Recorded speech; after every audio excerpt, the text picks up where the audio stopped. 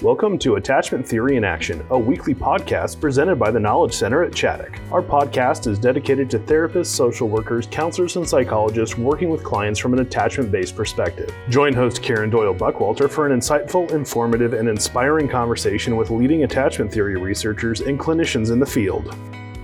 Today, Karen concludes her two-part discussion with Dr. Stan Tatkin on his new book, Baby Bomb, a relationship survival guide for new parents. A two-part conversation with his co-author, Kara Hoppe, will be coming up on November 2nd and 9th. Hello, everyone, and welcome back to the Attachment Theory in Action podcast. I'm your host, Karen Doyle Buckwalter, joining you here from Chaddock for another episode of the podcast. So today we are going to be speaking with someone who has actually been on the podcast before, and that is Stan Tatkin. I'm going to tell you a little bit about him first. He's a teacher, a clinician, researcher, and developer of PACT, which is an acronym for Psychobiological Approach to Couples Therapy. When he was on the podcast before, he was one of our highest downloads. So he is a very popular person with folks who listen to the podcast. He's an expert on human behavior and couple relationships, and he speaks and teaches around the world on what he calls secure functioning relationships, how to understand them, how to create them, and how to support them. Previously, when Stan was on, he was talking about some of his books that relate attachment theory to couples work. Today, he's going to be talking about a new book that he wrote with Kara Hoppe, and the name of it is Baby Bomb, which is quite an interesting name. We'll have to talk with him about the choice of that title. So stay tuned. Dr. Tatkin is going to be joining us in just a minute to talk about his new book, Baby Bomb, which is about the impact of having a child on the couple relationship. So hello, everybody, and welcome back to the Attachment Theory and Action podcast as I continue my discussion about the book Baby Bomb, one of Stan Tatkin's newest books among the many he's written. We'll mention all of them at the end of the podcast. Thanks so much for coming back to continue this conversation, Dr. Tatkin. Thanks again, Karen. Yes. So something that I've been thinking about, even in reflecting on what we talked about previously, of course, you shared the different attachment classifications and some of your wonderful, more accessible words for that, which I love, your anchor, island, and wave. One of the things I've been thinking about is seeing the needs of the baby could awaken things in one member of the couple that were there before, but like I said, awaken them. Trying to use avoid the word trigger. But seeing a baby's needs, seeing that level of dependency, seeing a partner have to prioritize someone's needs, all of this could really wake up feelings that perhaps weren't present in the same way in the couple before. That's a really big topic. But I would love to hear some of your experience with that. I know you've worked with so many couples, and just your thoughts on that, any case examples of that, I think would be great for our listeners, and then kind of how they work through that. Well, if marriage or romantic coupling doesn't activate your childhood from the age of 12 and before, having a child certainly will. Yes. What a concise way of saying what I just was trying to say. Thank you. Everything we do is by memory. We don't really operate much during the day consciously at all. Most everything we're doing is automatic, memory-based, through recognition systems that are lightning fast. We think we're making decisions based on what we want to do that's unique and novel, but most of the time we're picking and choosing things that fit with our memory. And so our baby is going to trigger our memory. Watching our co-parent is going to trigger memories of either our parent or ourselves as we watch a movie, which is why it's so hard sometimes to listen to a parent get angry with a child or to hear a child get angry with a parent. It's like watching a movie. We're observers observing our childhood. Either we're identifying with the parent or we're identifying with the child, but either way, something is happening. Yes. And then we're tasked with doing things for our baby that maybe weren't done for us, or we're having a hard time doing it because we didn't know. Nobody ever did it for us. I don't know how to do this. And so it's not there. And our co-parent is reminding us or saying, hey, why aren't you doing this? Why aren't you doing it like that? Why aren't you holding the baby like this? Why do you turn the baby outward instead of inward? Well, some of this has to do with, our memories that are not explicit. They're implicit memories of how we were treated as infants. Mm-hmm. And so we're just doing what we know, and what we know is what we've experienced. Yeah, people should know this, that nature repeats itself. And so all these things are going to come up as we observe ourselves, our baby, and especially when we observe our co-parent with our baby or with our young child. Yes. And that can be pretty hairy at times. Yes. Can you think of any examples from your clinical work where this came into play and had to be worked through just to bring this alive for people? Oh, a mother whose husband is not hands-on and is going away a lot and is not doing what he said or she said that they were going to do as a secondary parent, reminiscent of the father or the secondary parent that abandoned the mother when she was a child. That wasn't there. Or the opposite, a sad case of disappointment, because in comparison, I saw my father be really involved. Why aren't you? What did I do to my child to pick such a father? To see one parent lose their temper or to talk in a certain way that is offensive to the other. We didn't talk that way in our family, and I don't want, or we did talk that way in our family, and I don't want our baby to be exposed to bad words, even though the baby can't understand words at that time. Mm-hmm. But our sensitivities are, our legend when it comes to our memories. Yes. And we pick somebody who is a familiar, right? We don't pair bond with absolute strangers. They have to be somewhat familiar, recognizable in order for us to do that. So they're familiar, but they're still strangers. And they're strangers enough to violate some of our ideas of what is right and what is wrong, what is good parenting, what is bad parenting based on our own culture. Now, the fact of the matter is that if we weren't different, then would our children benefit? If we weren't different parents, if we didn't have different ideas of how to parent, would that be a good thing? Well, you might think it isn't, because like everything else, children do better when there's a variety of caregivers and there's a variety of people with different styles and so on. So they learn how to adapt to different personalities, different ways of being, rather than just one person, right? Yes. There's so many reasons why it's a good idea. The problem is collaboration and cooperation. Do the parents acknowledge and accept their differences? Do they actually focus on their vision for their child, which they would probably find they agree up and down? Up and down. We want the best for our child. We want them to be good citizens. We want them to be good human beings. We want them to be respectful, responsible, blah, blah, blah. The way we go about it may be different, but we do want the same things for the child. And that's where people should focus.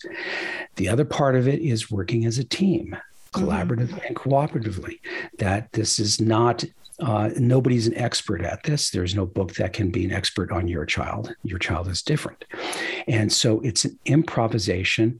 It is a constant trial and error. It's a constant working out with two people the best way to approach this or that. But instead, often it's a battle right away. The generals are fighting And when we worry about that, because when generals fight, soldiers die. And so much of this is about parents learning to work together as a team and to work on how to use their differences as a feature, not a bug. In fact, and you may know who this is since you specialize in couples work, but there is some research suggesting that the working on the marital relationship can lead to more behavioral improvement in children with behavior problems than like sending the child to therapy. This is one of the reasons I got into couples. Yes. Before this, I was interested in prevention work. I was a fan, and you may know, Karen, of the Watch, Wait, and Wonder program. Yes. In Love Toronto. it. Yeah, I was a big fan, and I thought, okay, I'm going to set up video cameras. I'm going to work with, early, young children, infants, and their caregivers, and work with them working with the baby, not working with the baby or the child, working with the parents, putting them under stress with the child and see how they do, and coaching the parents, and so. That's why I went into couples, frankly, as there were not a lot of people wanting to come in our culture to do this work unless they really had to. And so I found there was just no audience for this kind of prevention work. But with couples, change the couple, the kids change. And if they're young, they change rapidly. Yes. Yes. So something that came across very strongly in the book, and obviously is also in our conversation, is needing to prioritize the couple relationship. A lot of the book I felt like was saying, oh, well, this is similar to things in Wired for Love, that you're really suggesting the couple being there for each other and, being on the same team together and supporting each other. On the other hand, there's this message in the culture that, the children need to come first, and, make sure that the children matter. And, and it seems, I don't know. Then there's others who are saying, we've gone too far with this. We're raising narcissists. We've made our whole family life is geared around these children. So we've gone, I read one article that said children in the 1800s were a financial asset for work. Right. It wasn't about, of course, you had a relationship with, and you love them, but that was not the incentive, or that was not what was prioritized. Now it's gone almost completely, of course, I'm not suggesting we should go back to that, but it seems like it's gone almost completely the other direction. The article said now not only are they a financial asset, they're draining our finances, and everything is about the child. So what do you see about this? Do you agree this pendulum has swung? And how do you think your message in this book to prioritize the couple relationship as well as parenting? Tell me some of your thoughts about all that. The two examples, unfortunately, miss the point. The point isn't to use your kids as chattel. The point isn't to have an adult-centric society where kids are seen but not heard. Yes. That's not the idea. No. The idea here is strictly structural, that there must be a hierarchy. The parents are the roof of the house. They're the leaders. They're the generals. They're the executives. They are the teachers. They are the exemplars. Yes. For how this petri dish called a family is preparing children for the world, right? The social, yes. emotional world. That's the task here. If the parents are a bad model of how to do relationships, that's what the kids are going to learn. Mm-hmm. If the parents are a terrible model of how to treat the opposite sex or gender issues, then the kids are going to learn that. If the parents are not getting along, the kids cannot be stable. They cannot be happy. So this is simply strategic, and it's simply hierarchical and structural.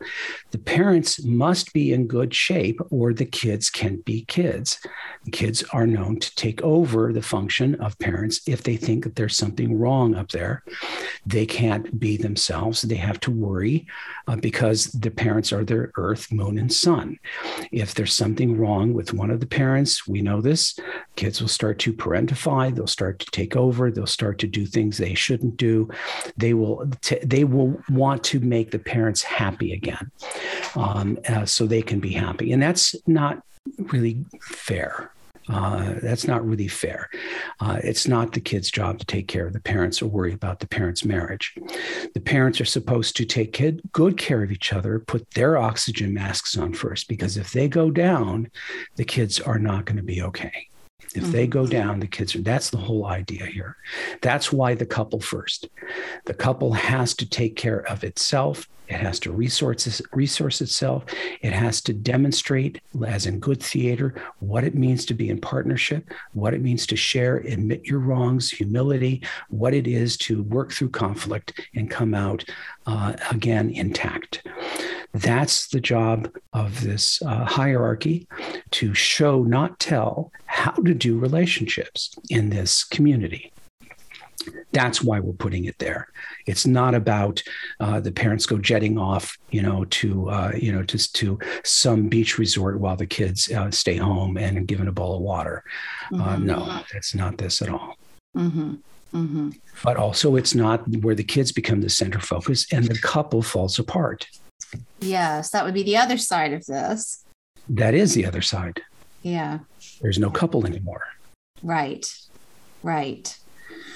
So, do you find that couples are receptive to this idea that you really need to, I'm imagining, a bedraggled couple coming into your office saying, everything is just topsy-turvy. We're not getting along. We have no sex life. Everything's a mess since we had this baby. And are they receptive to the idea that you're describing here of taking care of each other so you can optimally take care of the children, not in place of taking care of the children or something?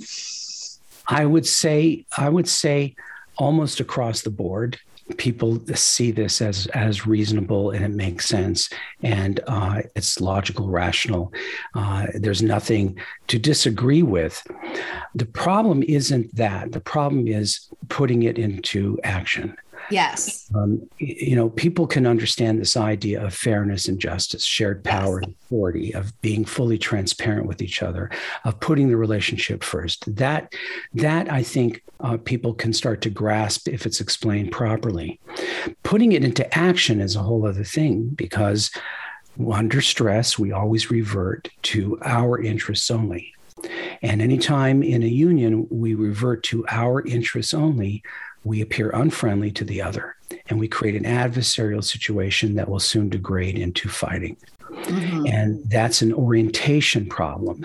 So how do we orient people to think in terms of, like the military does, the person to your left and right are more important than you. They're going to save your life. You're not as important.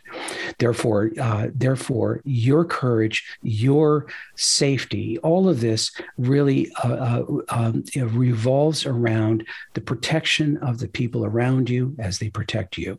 This is interdependence. Right? Our lives depend on each other. It's no joke. It's not a luxury. This is life-saving. Yes. And how do you get it across to people to orient themselves as if they're in a three-legged race, a potato sack race, that in order to go anywhere, they have to work together at all times. They have to move at the same pace. They have to agree on where they're moving, or they don't go anywhere. They have to intuit each other properly. So we're talking about a level of collaboration and cooperation that comes from an idea. The idea is that we're interdependent. We have the same things to lose, the same things to gain. If one of us goes down, we both go down. And this is a very hard thing in our society to get across, because many of us, if not most of us, were raised in families that were more pro-self than pro-relationship. We're just doing what we know under stress. And what we know under stress is I, me, my, and I, and you, right? My interest first, and if it doesn't suit yours, sorry. When we feel good, we're better, but that's not the problem. It's when we're not feeling good. It's when there's a lot of stress or distress. That's when we revert to this one-person system that is threatening to the other. Mm-hmm. So it's an orientation, Karen, that is a real conundrum that has, that's a teaching part here and a doing part, workshopping with couples so that they begin to understand that it's a cultural revolution we're talking about in their minds, not a technique or a set of tools, right? It's a different way of thinking. I have to think of you as I think of me, or I won't get anything. A paradigm shift. That's a paradigm shift. And I think there's some cultures that are more cooperative and more collaborative than ours that already get that and it's built in. It doesn't mean that it's perfectly that, because we're human beings after all. We're easily threatened, and when we're threatened, we're not gracious, we're not forgiving, we're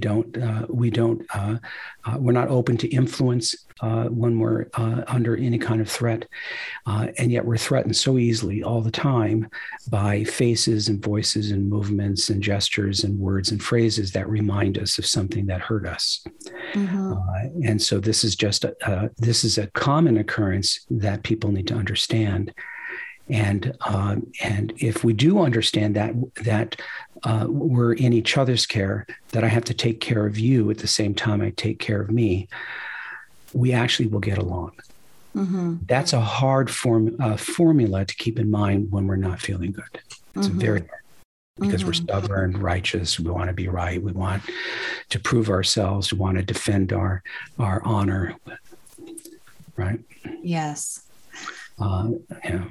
Well, in keeping with that idea of taking care of each other, as we begin to wind down, there was something I read. It's actually on page 91 of this book that all of you need to buy, Baby Bomb.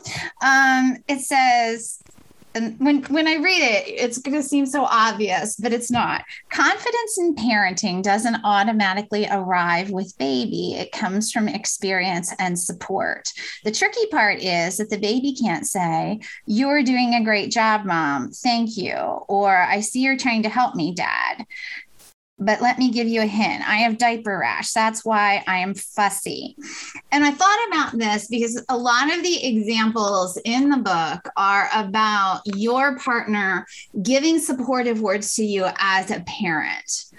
And I thought that is such an important point for us to talk about. A lot of this has been talking about, the couple towards each other. But what about this part of the couple's parenting skills? Because we all come at this really insecure, feeling very inadequate. I remember coming home from the hospital with the baby and being like, "Oh my gosh, there was 2 of us. Now there's 3 of us. Oh my gosh, this is like," and it's in examples throughout the book of encouraging and supporting one in their parenting role. Could you speak to that a bit? Well, are we talking about the parents being supportive of each other as good parents? Yes.